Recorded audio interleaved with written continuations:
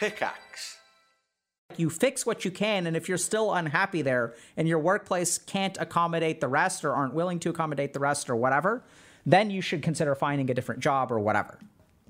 Welcome. Thanks. What do you go by, friend? I go by Snow. Snow? Yeah. Cool. So what are you working on, Snow? Yeah, so my prompt was I want to work on moving on from the contemplative to preparation stage of change. I've been trying to change for many years, and I think I have decent awareness into myself, but it's still not enough to make me want to take action. Okay. Wow, that was very well thought out.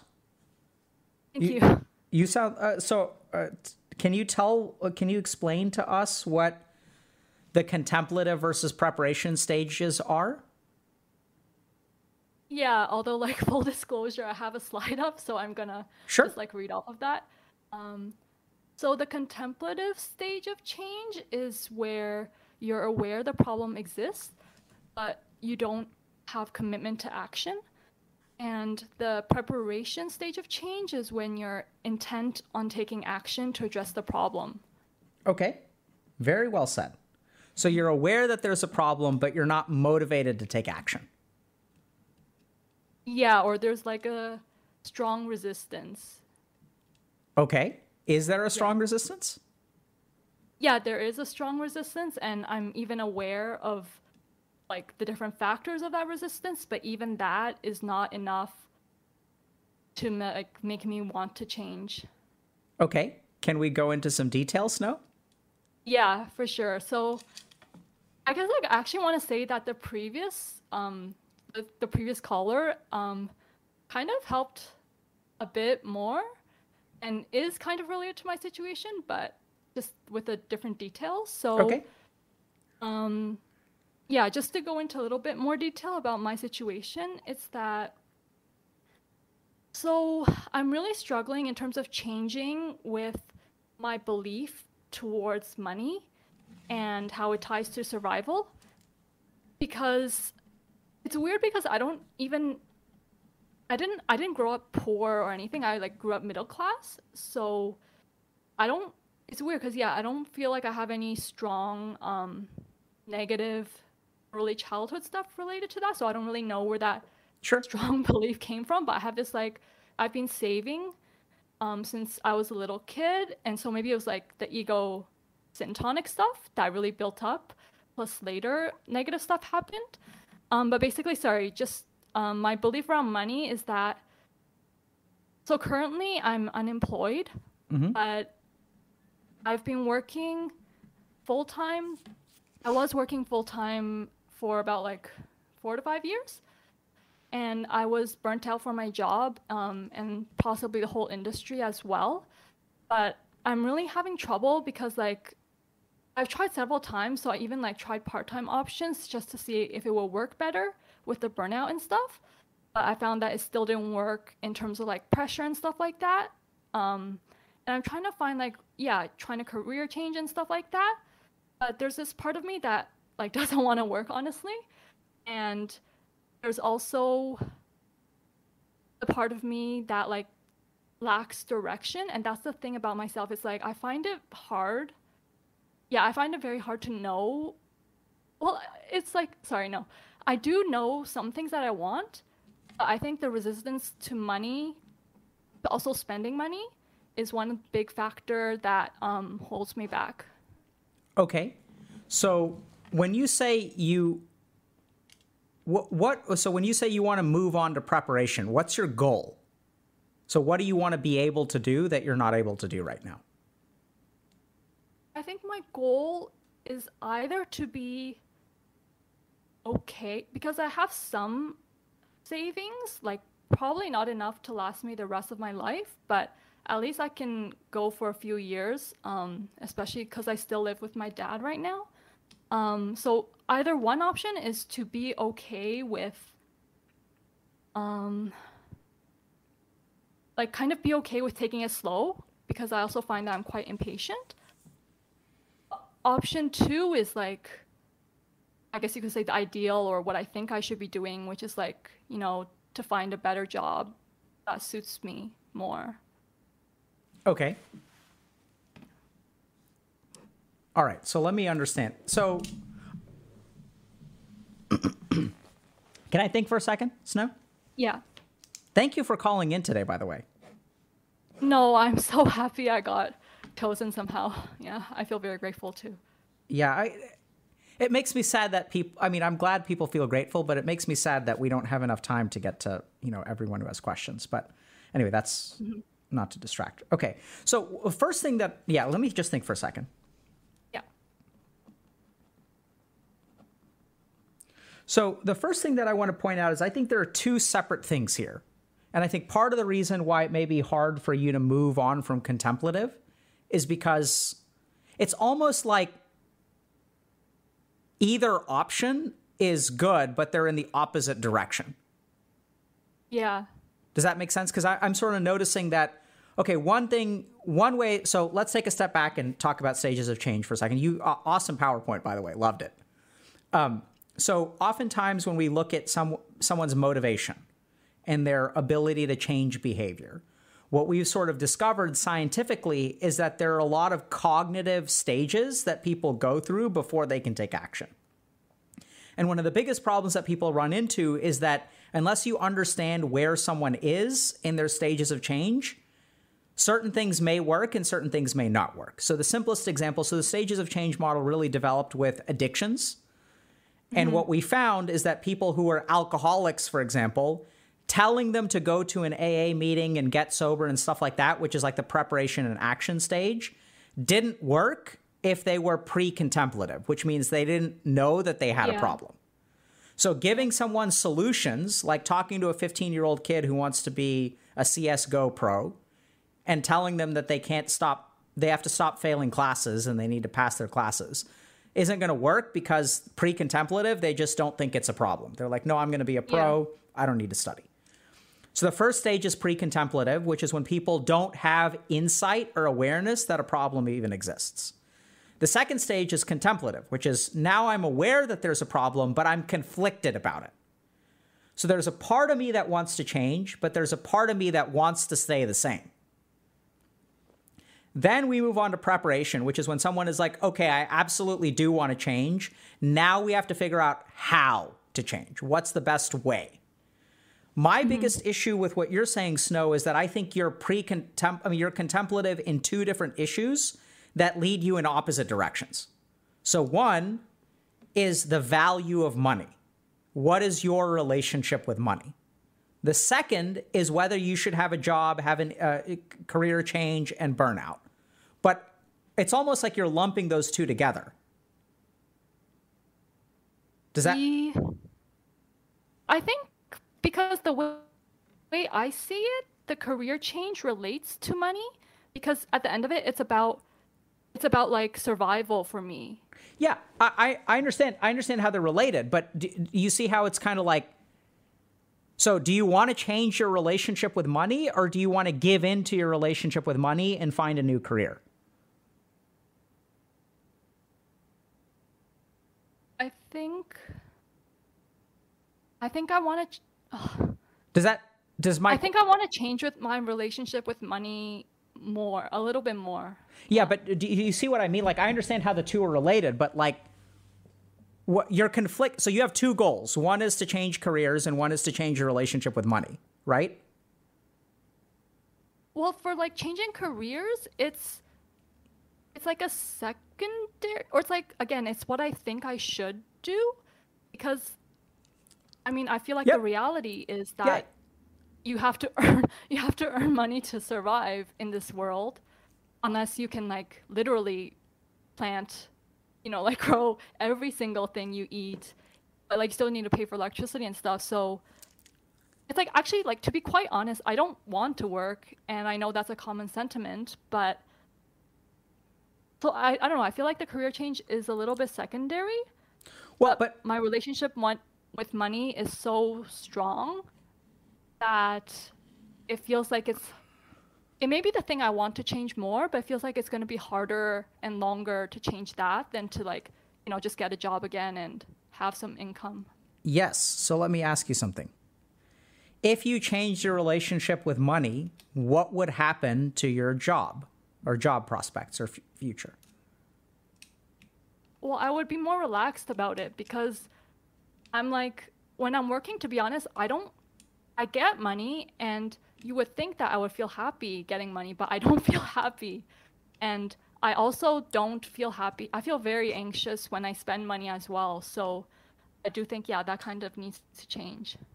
Okay, I understand that. So why don't you tell us about your feelings about money? Can you articulate that a little bit? It's very complicated because I think maybe it comes across this way, but like I keep talking about it, so obviously it's very like important in some way to me, or it's like weighing heavily on my mind. But actually, I think of it as like, how should I say, like I'm more towards the anti-work side of things. I don't really like capitalism. I prefer like socialism or the ideals of like what Sure. communism could have been, or maybe the ideals of socialism. I'm very idealist, so I don't. It's kind of like very ego dystonic. My feeling about money. Okay. It's like I care so much about it, but Damn, I someone's hate been that doing their I homework. care about it. Pardon? I said, damn, someone's been doing their homework. Yeah. Ego dystonic stages of change. Yeah. So tell me, how do you feel about money? Conflicted. So what's the conflict? Like part of me cares a lot about it. The anxious part of me, I would say, the fear. Can you tell us what the fear can you tell us about survival and money and the fear? Yeah, it's like, I guess, especially now because I've struggled with depression and anxiety and stuff. So it's like, wait, I just lost my train of thought. Can you So just yeah, repeat the can you question? just tell me what you freak out about when it comes to money? Yeah, sorry. Yeah, it's like I freak out about like going bankrupt and like being homeless and like dying in a painful way. Yeah. Okay, good. I mean, not good, but thank you for explaining that because that's what I'd assumed, but I think we just need to make sure. So now let me ask you a question. If you changed your attitudes about money and you are no longer worried about things, you've got savings saved up for a couple of years, you started chilling, right? You started to live this life where you're not working and like you don't have to figure it out right now because you're no longer paranoid about becoming bankrupt and homeless and dying a pauper. You with me so far? Yeah. How would you feel about yourself? Yeah, I would feel, or I should say I do feel, because like I'm like going back and forth. I'm living back and forth like between these two states. So I feel better. I feel peaceful, but there is still that, I don't know, there's still that anxiety, like, and sometimes that's the thing. It's like, for me, it's like, I feel like I do acknowledge that I've made some progress, but my current situation is like strange in that I feel, so like today I'm actually in a very good mood or like pretty positive, like functioning normally, I would say. So I'm not in that depression where it's like, 6 months depression, like straight depression kind of thing. I'm like, it's strange because it's not even hypomania. I saw a psychiatrist and they said it doesn't qualify as hypomania, but it's like, I would say just a level under, where it's like within a month, I'm like feeling positive. Like right now, I'm doing things like going outside, like talking to my career counselor, trying to like have information interviews, like working on things. But then I think like just some small negative things build up over time. And I think I have a problem. I don't really know how to like release it properly or if I'm releasing it properly. But maybe What's an example I of something that builds up? like a very a small example, but recently happens. Like, I just saw some spiders in my house, and I was like, I wasn't that angry about it, but I was angry about it. And then it's like a couple of those small things where it's like, and I don't completely berate myself, but I feel a little bit bad at like, I don't know, I was just angry about it. So Okay. yeah, I don't know, but just those kinds of like small things, yeah. So Snow, I'm gonna go out. Is it okay if I kind of go out on a limb and make a couple of assumptions and try to do something that Yeah. I don't do often, which is potentially give you advice? Please, yeah. So I'm noticing a lot of different things. The first is that it seems like the way that you process your emotions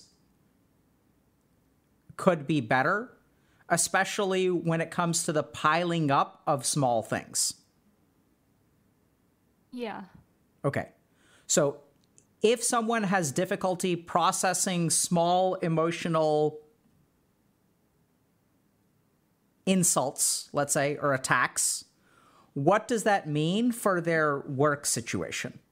If I have difficulty processing the frustrations and challenges of work on a day-to-day basis, what's going to happen to me over time? You'll burn out. 100%. Yeah. Okay? So once you burn out,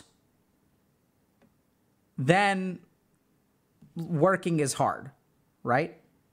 Yeah.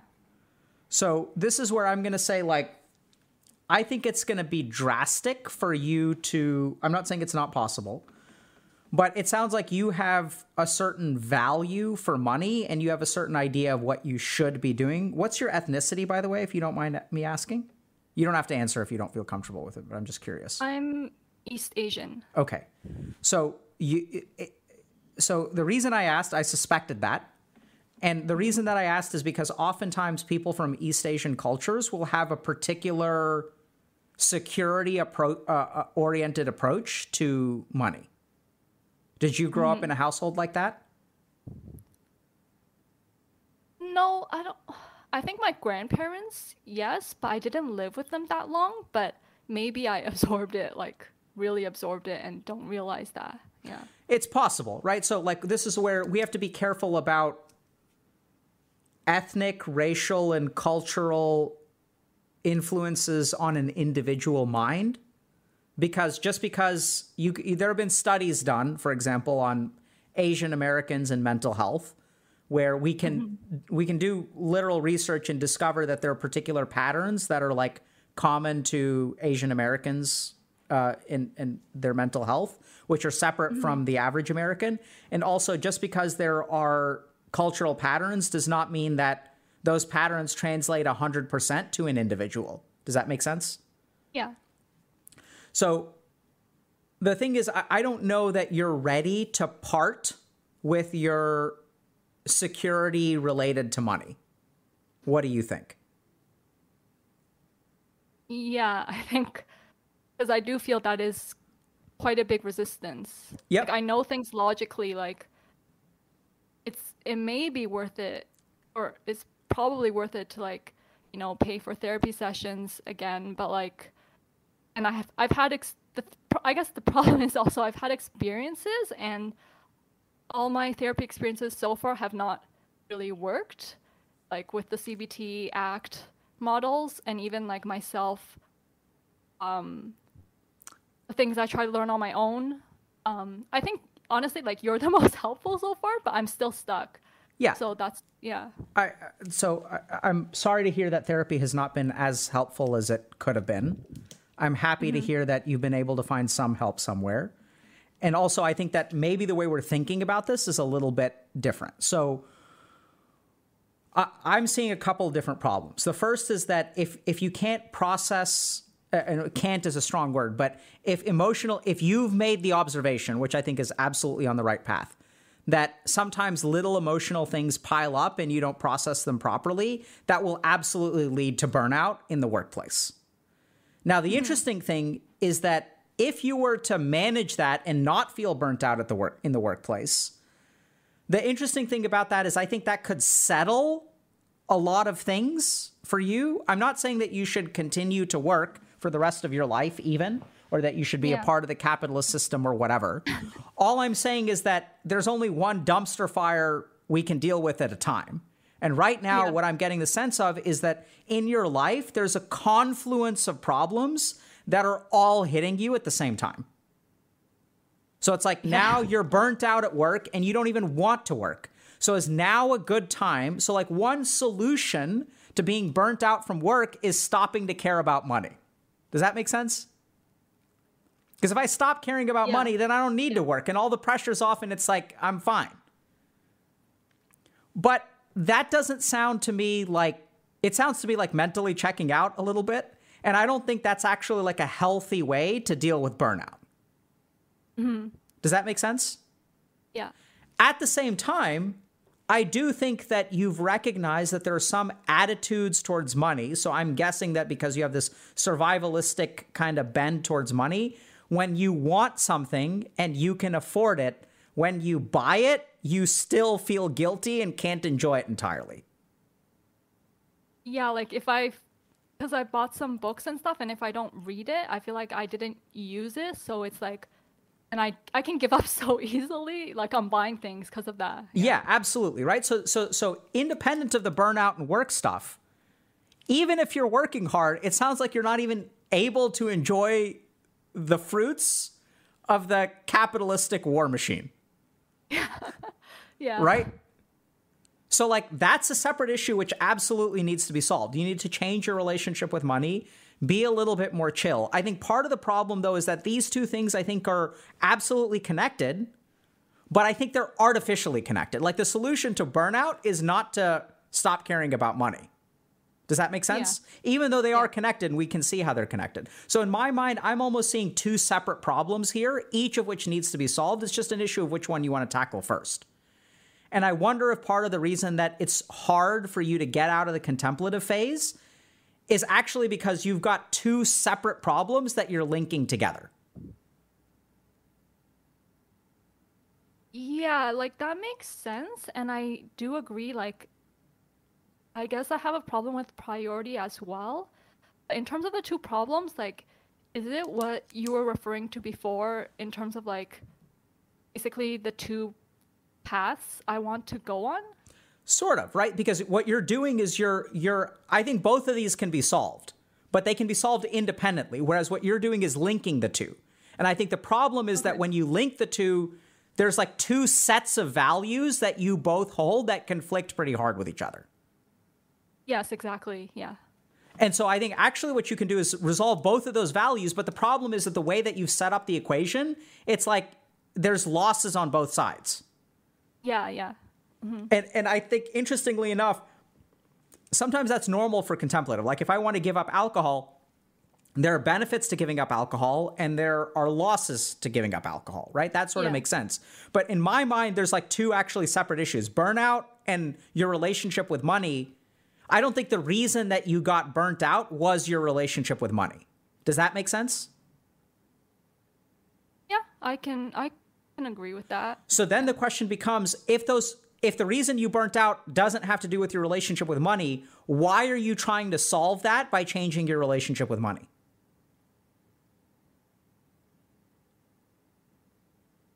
I guess so. Like originally I said that was or just to me, I felt like it's more important to change my relationship with money. But I don't know, like from what you're saying, or not even what you're saying, just like from what I feel now, like, and I think you mentioned, yeah, like maybe if I solve the burnout and like get back to work, but also kind of change my mindset in some ways, then it will set me up a little bit better to deal with the money issues. I think so. So let me give you a couple of reasons for that. The first is like, I don't know how to say this, but if I have, let's say, a complicated relationship with romantic partners.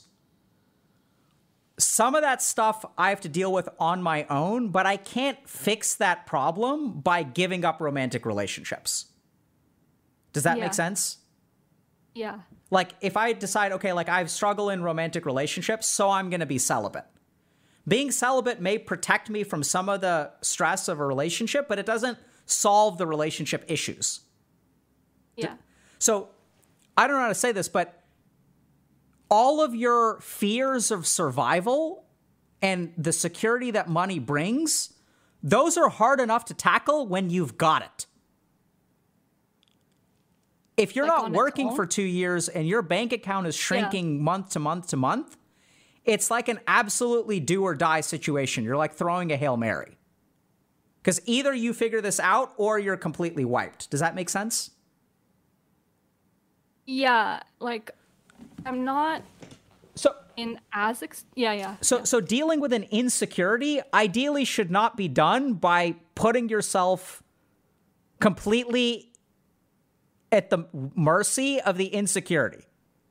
The way that you develop security is by actually being in a secure place and then tackling your insecurity. It's not like throwing yourself into the insecurity headlong. Does that make sense? Yes. Yeah. So what that means in terms of money is that if you, let's say you decide not to work again and you just chill for a couple years, you could do a lot of intense personal work and you could come out the other side a very transformed person. It's absolutely possible. I think it's going to be a bumpy road and you may not come out the other side in the way that you want. Does that make sense? Yeah. So almost what I would say here is you start actually with little stuff like emotional processing on a day-to-day basis, and you really consider a career change. And then hopefully what you can find is some kind of work that you find fulfilling and does not burn you out. Now, if you need to take a break from work for 6 months or a year or whatever, like I'd say go for it. And the reason that you save, and this is where even the money part of you that's paranoid, we tell the money part of you, hey, the reason that we've scrimped and saved over 5 years is so that if we needed to take a break, we absolutely could. And in order for me to find a career that is fulfilling and for my long-term financial security, I need to take a break for 6 months to a year. So you almost want to appease that part a little bit. What do you think about that? So when I hear that, sorry. Part of me feels comforted, so that's kind of why I'm crying, but part of me, the anxiety part of me, like, still kind of gives back, like, throws back, I don't know, like retorts. Yeah. Good. So you noticed that, right? So that's why I think it's going to be really hard for you to overcome that while the daily pressures of being unemployed are pounding on you. Yeah. So I'm glad you feel comforted because that's what we need to do, right? We need to not kick the part of you because the money part of you is actually looking out for you. It loves you. It cares about you. Yeah, yeah. And also we need to tell it that, hey, like sometimes Snow needs a break. We've worked really hard for 5 years doing something that we didn't really enjoy, where we were suffering a lot on a day-to-day basis, and we're kind of running on empty, and we need a break for a little while. I know you're afraid. Yeah. I know that you're paranoid that we'll become lazy, and it'll be a gap on our resume, and all of these other scary thoughts that it tells you, right? Yeah. And then you can say like, yeah, but we need a little bit of space because the old way wasn't working. And we're going to come back. We're going to be recharged. We're going to really think about what kind of career that we have that is fulfilling for us and provides us with financial security. That's the end goal. Yeah. How does hearing that make you feel? To be honest, like that is kind of where I was at, but I think what would help me in this situation, because like what's really helped so far is you actually telling me like that that, like dealing with the burnout is probably easier. Like first of all, should not be conflated entirely with money, and is probably easier than actually fixing my relationship with money. So but on that topic, like for the emotional processing, because honestly, still very confused. I've watched a lot of videos and stuff, but like, could you give me some specific details about like what methods I should use? Or like, I don't know, I feel like I am using some methods, but it's not working as effectively for me. Yeah. What methods are you using? So, so I journal a lot. Um, 'Cause like I guess my question here is like, is talking more effective, like actually verbalizing, um, versus even whispering or like journaling or like typing? What do Is you it? think, Snow? I feel like it's a personal thing, but for me, I think like talking, maybe I have to do some more introspection, or like analysis, but I feel like talking helps me more, but it's actually like so hard for me sometimes, especially when I'm depressed. Like, I just don't want to talk at all sometimes. Okay. Has this been helpful today? It has been helpful. But I'm aware, or like I remember when like I felt like this with some therapy sessions before, and like I kind of just fall into the same pit again. So that's why I'm trying to ask for like specific steps for emotional processing. I don't know, because I honestly feel like I don't understand if there is a best way, or like, yeah, I should figure out myself, or like, do you yeah. do you think we processed some emotions today?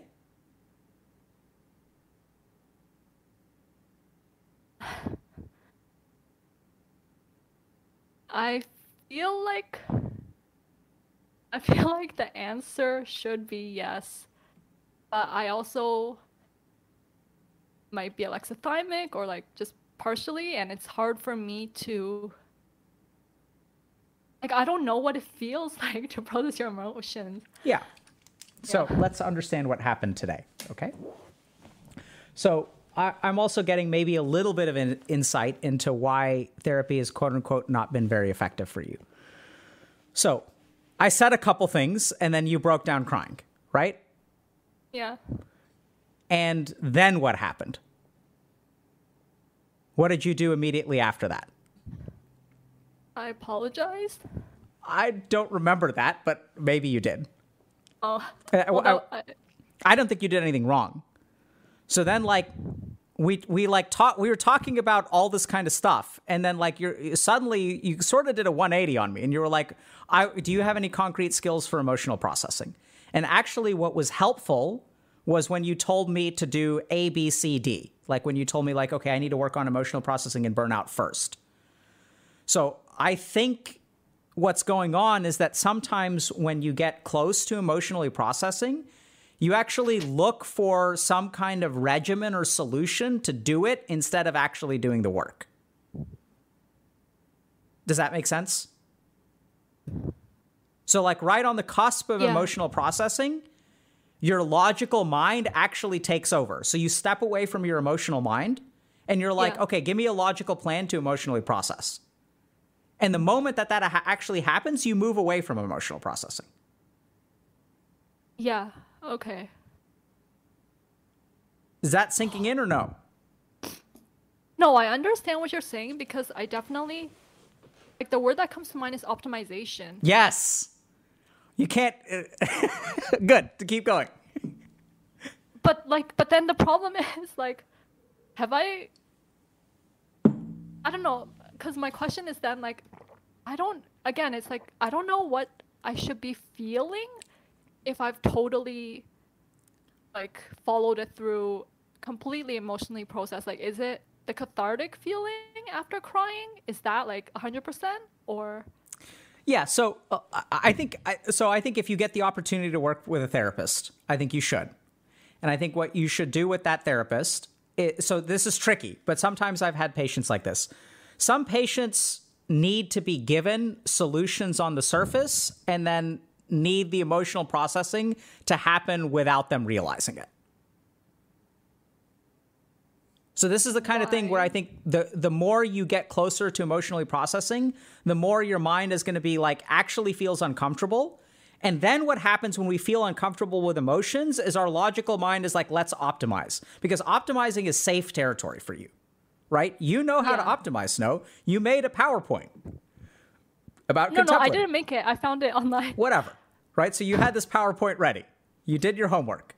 So like optimization, being a good person in terms of doing your work, and like if I give you an A, B, C, D, E, F, G, and I say, Snow, do these things, you will do it until you are burnt out and you can't do it anymore. Right? But what you want is like pushed all the way to the back. Yeah. And then you end up burning yourself out because you're so good at pushing yourself what you want to the back. Oh, I want this. I want this particular shirt, let's say, or I want this bicycle. And then what you want, in comes your money complex, and your money complex is like, no, Snow, we can't afford that. We need this money for a rainy day. So no bike for Snow. And then here comes a rainy day where we're burnt out. We can't work. Look, we saved all this money for a rainy day. And your money complex is like, no, we can't actually spend the money for a rainy day on a rainy day. We have to keep that in case there's a rainy day. Right? No, it's like, maybe I was saving it for a rainy day, but I don't even want to spend it on the rainy day. Right, exactly, right? So it's like, it's weird because you've saved it specifically for this purpose. Now, in terms of like what to do for you, I do think that this is where there's like some concrete stuff about processing emotions. So like journaling at the end of the day, I think is useful. There's a particular meditation exercise that we sometimes teach people, which I can share with you today, which is before you go to bed. It's kind of, I guess, is our meditation for the day. But basically go back. So when we start our day, usually we feel pretty fresh. And then as the day goes on, there are all kinds of emotions that come up that aren't like worked through properly. And so we get scared from the spiders and we have all these thoughts, and then we get distracted, right? Before we resolve the problem of the spiders, we get pulled into something else. So that leftover emotion gets kind of like banked. At the end of the day, we've wound ourselves up. And sometimes people have difficulty falling asleep because they're worrying about all this different stuff. That's all banked up emotion that's been waiting to get out. So there's a simple practice that you can do, which is what I call the meditative rewind practice. I think it's in Dr. K's guide if you've had access to that, but I can teach it to you now. And it's basically you go back, you start at the end of your day. So if you're laying in bed and you go backwards in time and go through basically each event of the day. And as you go through each event of the day, you acknowledge especially the emotional impact of that. So, for example, I was brushing my teeth, but my partner didn't put the cap on the toothbrush. So the first amount of, on the toothpaste. So the first amount of toothpaste that came out was all crusty and like dried out, and I couldn't even brush my teeth with it. And it was really annoying because they do that all the time. Oh my God. And wow, I really got frustrated with them. Sort of acknowledge the emotion and then kind of go to the previous thing. So before that, I had to do the laundry. Before that, I had a great piece of cake for dessert, and that was really enjoyable before that. And you basically want to go through all of your day and just acknowledge the emotions that you felt until you end up with waking up. Sometimes the practice takes 5 minutes, 15 minutes, 30 minutes. For some people, it can take even a little bit longer. And that can be sort of like, it sort of starts you off with, okay, the day started, I was pretty fresh. And now I've like worked through, like acknowledge for yourself that you've worked through a lot of what's happened today. And now it's time to go to bed. So yeah, I want to say I have heard of this before. I did watch it on the guide. But when you say acknowledge, like, do you mean like, do you mean kind of like what you just did, saying it in my mind and like in a calm manner, but not getting hooked by the feelings? Yes, exactly. Okay. So you'll feel some of the feelings come up, right? And you want to just notice, wow, that really upset me. Okay. And it was just incredibly frustrating. But then, very good question. So then you don't want to get caught up in it. So remember, the purpose of the meditative rewind practice is to be like somewhat sequential. So then, like, if, for example, with the toothpaste example, if I'm not careful, then what my mind will do is be like, I can't believe, like, I've told them so many times and they never listen, and they do this and they do this, and last time during my birthday they forgot this, and then your mind is off all kinds of places, and then it just ramps itself up. Yeah. So you don't want to like engage too much, but you want to kind of acknowledge, okay, wow, like, how did I really feel in that moment? Okay, so actually like labeling it. Yes. Okay. Yes. Yeah. Right. So some of this stuff may go back to EQ, emotional quotient. And one of the key skills of emotional quotient is being able to identify your internal emotional state. Mm-hmm. So that's a very concrete kind of thing that you can do. It's a good meditation practice. Okay. Okay. The other thing to just think a little bit about is, if you want to take a break for a little while, negotiate with the money complex and see what amount of time it can actually give you off. If it's 3 months, 6 months, whatever, maybe it's still 2023. Mm-hmm. And then give yourself that time. And then what I would really start doing is thinking about, what kind of work would you find more fulfilling? And then hopefully also, it's not just the work, because I think this is what a lot of the anti-work people kind of miss, is that there are absolutely crappy jobs out there, but you have an influence in terms of how happy you are at a job. Right? This is where like the biggest problem with the anti-work movement is that they assume that jobs are completely static. And part of the reason for that, I don't really blame them for that, because what happens is because of the nature of social media and stuff like that, the most extreme scenarios rise to the surface. So what everyone is reading about are the places that are terrible to work. There's some places that are terrible to work, some places that are amazing to work. And the truth is, most places are kind of in the middle, where like most bosses actually want their employees to be like happy. Like most bosses are not, capitalistic overlords. This has been my experience. Maybe I've been lucky. But, they want the job done, but it's like a lot of bosses, like I've had multiple bosses, many of them care about me as people, as a person. I'll still reach out to them. I have good relationships with them. Like those kinds of bosses exist. So to think a little bit about, okay, what kind of career do you want to be in? What sort of work do you find like engaging? And then also, whenever you do decide to go back to work or when you try to look for jobs or whatever, then start to really consider, don't put up with crap just because your money complex tells you we need this job in order to survive, right? That's where you've got to start changing the way that you behave at work. And that's where, like, so for example, one of the things we found in career coaching is that what a lot of people benefit from is working out with a coach, first of all, what they feel at work that they're unhappy with, and then practicing how to talk to people about it. So that when you go and talk to your boss, you don't come across as a whiny, entitled employee. You don't lead with your emotions, right? You're not like, there's an eruption of frustration. What it is like going to your boss and like sort of having a nice, like pre-prepared thing that's like, hey, this is something I found really frustrating at work. This person in particular seems to like purposely, I know it sounds kind of paranoid, seems to be purposely like trying to make my life difficult. And at first I thought, am I just being paranoid? But I've actually talked to these 3 coworkers who say that this person does the same thing to them.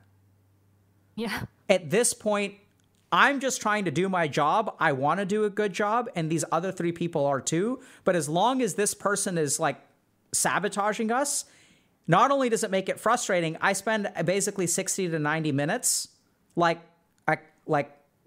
trying to fix this person's problems.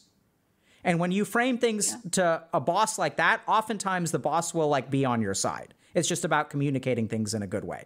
So I think there's a lot about work that you can handle yourself. And what we also know about research from burnout is that burnout is a combination of individual things plus work things. It's not created entirely by work, and it's not created entirely by an individual. So the problem is that employers think that burnout is an employee problem. Employees think that burnout is an employer problem. Y'all should fix this because I'm burning out. Or mental health is your responsibility as an employee. So here's a subscription to a meditation app and hands off. We're not going to change anything about the way that we work. So the problem is that both sides are trying to punt burnout to the other one. Whereas in all of the interventions that I've done on burnout that have been successful, it involves a shared responsibility. Just to give you one quick example of that. So one place called me in to teach meditation. And I was like, cool, I'm happy to teach meditation. When are we going to do it? And they're like, okay, well, their shift ends at 6 p.m., so you can teach meditation from 6 to 6:30. And then I said, If you want me to teach meditation, it has to be a part of their workday, and they need to be excused of 30 minutes of work in order to learn meditation. You can't make wellness an additional burden on your employees. Mm-hmm. And then they were like, okay, fine. And it worked out great. Surprisingly, teaching 30 minutes of meditation did not impact productivity negatively at all. People just got their work done in the same amount of time. They just spent less time on like browsing on Reddit, sitting on the toilet, not working. Right? Anyway, this is kind of a tangent, but this just goes back to this idea that burnout, I think, is going to be somewhat individually influenced. And if you can manage your emotions at work and be super careful about suppressing what you dislike at work because money and security. Okay, so I think I feel like I still don't understand the suppression or emotional processing part, but if I can try to summarize and you can say if it's correct or not, then it's... Sure.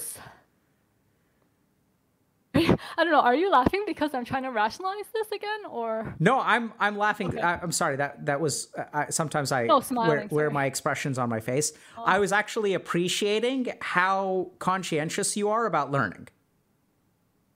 And I'm glad that you asked if it made you a little uncomfortable, because I think it's awesome. You're a fantastic student. Oh God, I think I lost my train of thought, but it was something about rationalizing. You were going to try to summarize emotional processing and suppressing emotions. Okay, let me think. Sorry.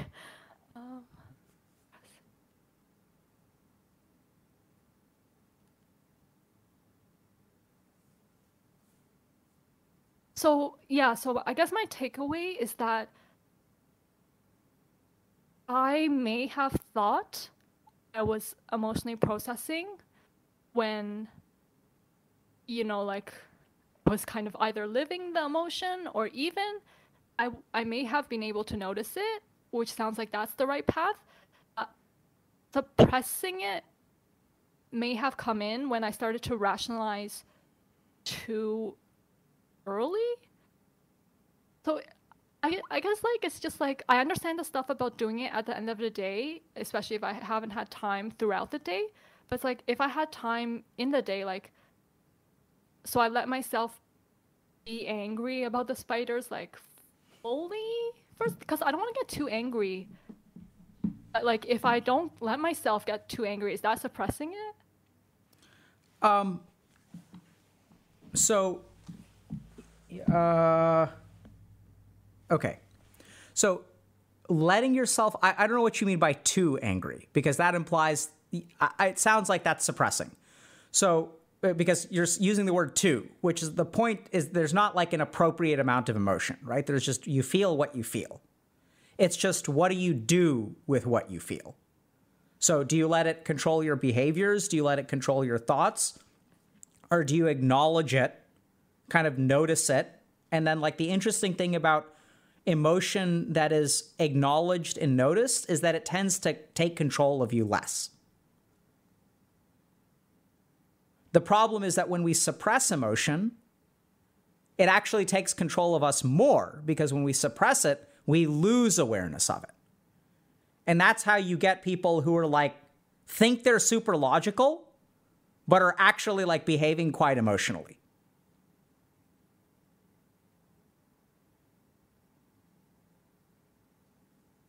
Does that make sense? I just have one question. Is that so in the past, I have tried to notice my emotions, and I guess the thing is because it didn't, like, in the way it worked, because yes, like if I feel myself getting angry and I notice that, it does calm it down, because otherwise I'm feeding into it by, like, by my thoughts. But in some ways, it felt like when I noticed it, when it calmed down, it felt like that was suppressing it because it was going down.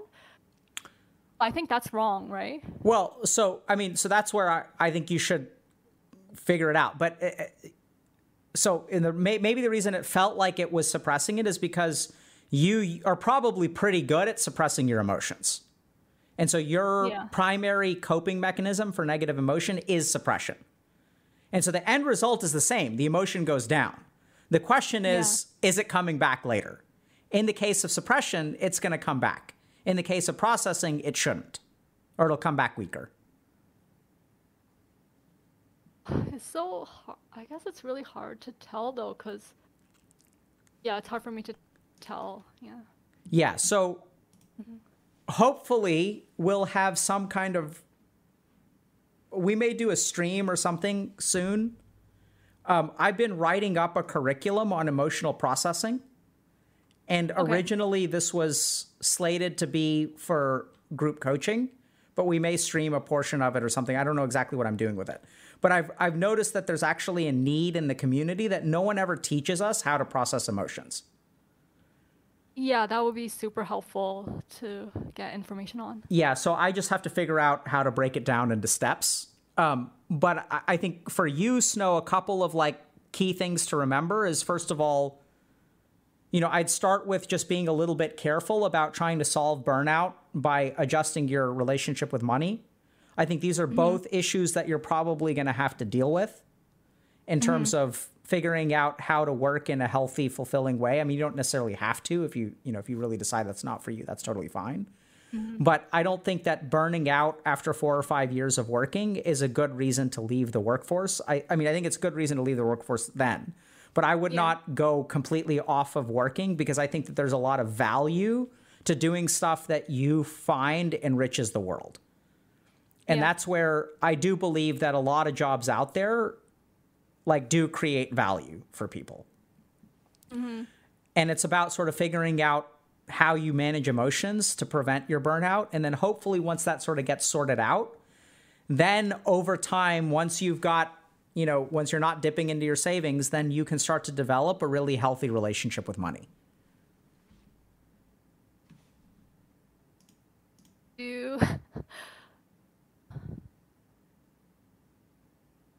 I don't know. I'm not asking for like a full thing, but like, do you just have any like quick, or is it possible to have any quick tips on developing good relationship with money? Like just a direction?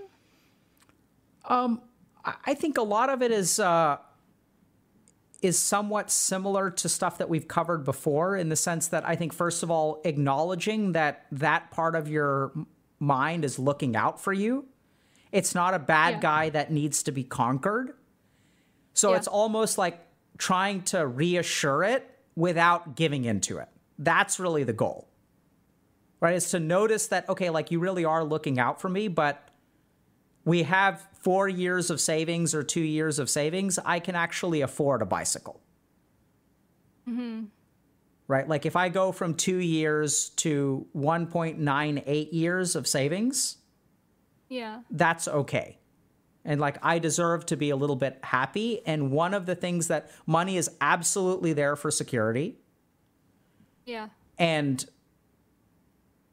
money is also there to like help people feel happy.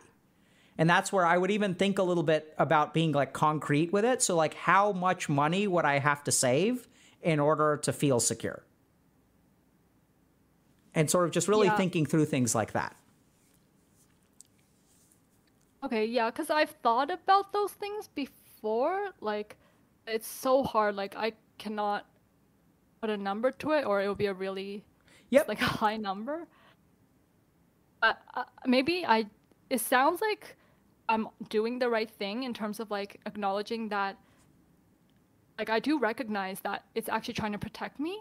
So it sounds like I should keep doing that. It sounds like that is the right thing to do. Mm-hmm. Yeah. So I also get the sense that, you know, you've come a long way from, it sounds like, where you were, because even today you're sort of, I think, like you mentioned, you're contemplative, right? So you've moved out of pre-contemplative into contemplative. So you acknowledge the advantages and the disadvantages of your relationship with money. And that's actually huge. So I think if you just kind of keep at it for a while, and also like some of that work is easier to do, you know, it's easier to learn detachment from food when your stomach is full. It's harder to learn it when your stomach is empty. Yeah, exactly. Good. So it sounds like so good luck to you, Snow. Any last questions before we wrap up for the day? No, I guess there was that meditation. I was just curious about like mantras. Like, would you recommend any for me, or just go with like the Om chanting? Let me think about that for a second.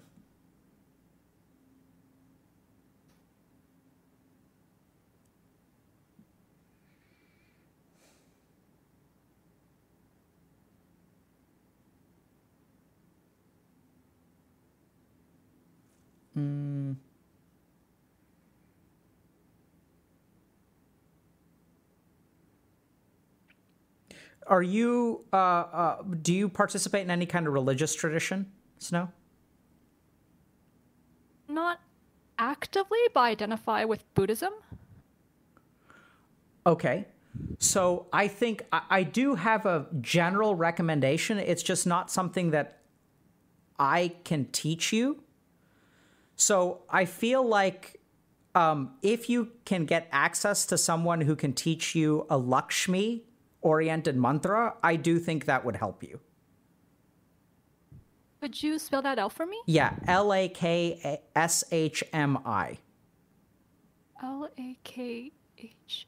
Lakh. Okay.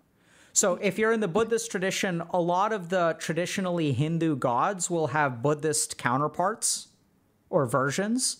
So there may be some kind of bodhisattva that is in the same direction as Lakshmi. The problem is that most of my spiritual training is not from that tradition. So I can't teach that to you. But I feel like that's probably what you need. Well, would it be harmful if I did it? Or I understand that you can't teach it to me, but like, if I found, like, I'm trying to say, would it be harmful if I did that specific one and not like a Buddhist counterpart? No, it wouldn't be harmful. It's just if you're leaning towards so for example, like if you go to a Buddhist temple and there's a Buddhist monk there, you can go and ask that Buddhist monk, do you know a Lakshmi mantra or know anything that's similar to a Lakshmi mantra? Okay. That's what I mean. It wouldn't be harmful, but I would definitely recommend learning from an actual person who understands this stuff if you can. Like, you can Google a Lakshmi mantra, but I've noticed a difference between people who Google mantras and chant them and people who are taught mantras by a specific person. Got it. Okay. Cool. Yeah. Thank you so much. You're very welcome. Take care, Snow. Good luck. Bye. All right. So, a lot of stuff to cover there. I think it's I think Snow was a great example of how a lot of stuff that's happening in the world right now can intersect. Right? So if I want to develop a healthy relationship with money, that's sort of like a personal quest in here. But then that can, developing a healthy relationship with money can really intersect with work-related burnout and sort of like capitalistic, socialistic, whatever, like work environment kind of stuff. And the interesting thing is that, as we go through personal conflicts and we have personal challenges at work, sometimes what happens is we externalize those to broad scale things. And I think that it can be healthy up to a point. Like, it's important to understand trends that are going on in the world. At the same time, we've got to be a little bit careful, because when you sort of say, I am unhappy with my job, and the reason that I'm unhappy with my job is a capitalistic society, that may be true, but it leaves you with very little actionable stuff. So in medicine, we've got this really interesting principle, which oftentimes patients don't understand, which is don't order a test unless it's going to alter your management. So we never order tests or imaging or anything like that just to know. We only order stuff if it's actually going to change what we do. So if I have a 90-year-old woman who may have uterine cancer, but they're not going to be on chemotherapy and they're not going to go to surgery, there's actually no point in ordering a test because it's not going to change what we do, right? So that's common thinking. Obviously, if the patient really wants the test and wants to know for other reasons, then that's a different story. But generally speaking, we want to focus on things that are alterable. The tricky thing with a lot of this like anti-work sentiment is that there may be alterations, like maybe you need to change who you vote for and go vote and stuff like that. That I think is all fantastic. But we also have to be careful, because sometimes there are things that you can do to affect how burnt out you are at work. And we're not suggesting that, and this is where the employers get tricky, because what they'll say is that 100% of the burden is on you. If you're burnt out, it's your fault. In my experience, and actually the literature supports this, if you look at Maslach's original research on burnout, it's sort of an intersectional problem, right? So it's the connection between a person and a work environment that creates burnout. So that's where there's some stuff that you can alter and some stuff that you can't. And that's where like you fix what you can. And if you're still unhappy there and your workplace can't accommodate the rest or aren't willing to accommodate the rest or whatever, then you should consider finding a different job or whatever. But I think what we've really discovered is that there's a lot that you can do in terms of how you communicate to your boss, altering your schedule, changing, setting healthy boundaries. Like if your boss texts you at 10 p.m., don't answer.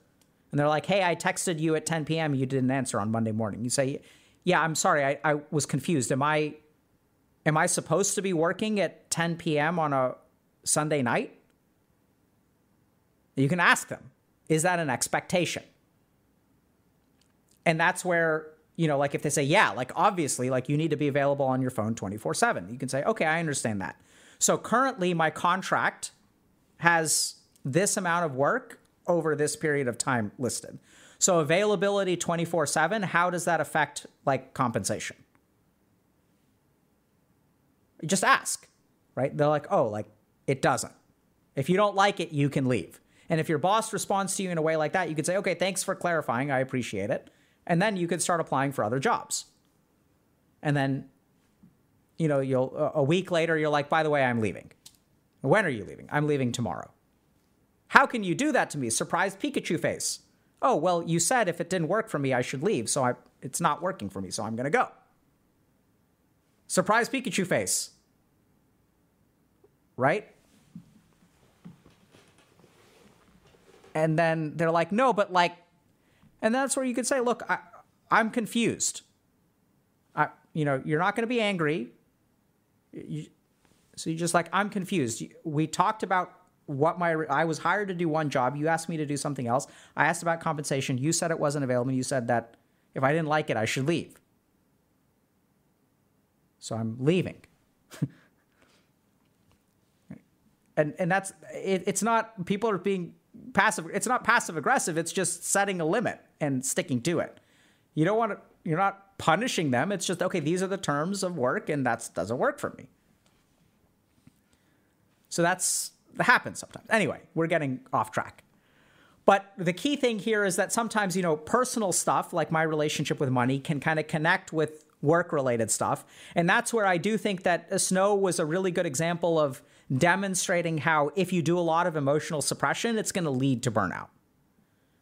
And that's where sometimes if I feel a certain way, it's not necessarily that the job needs to change it, right? Some of that is just emotions that I need to process.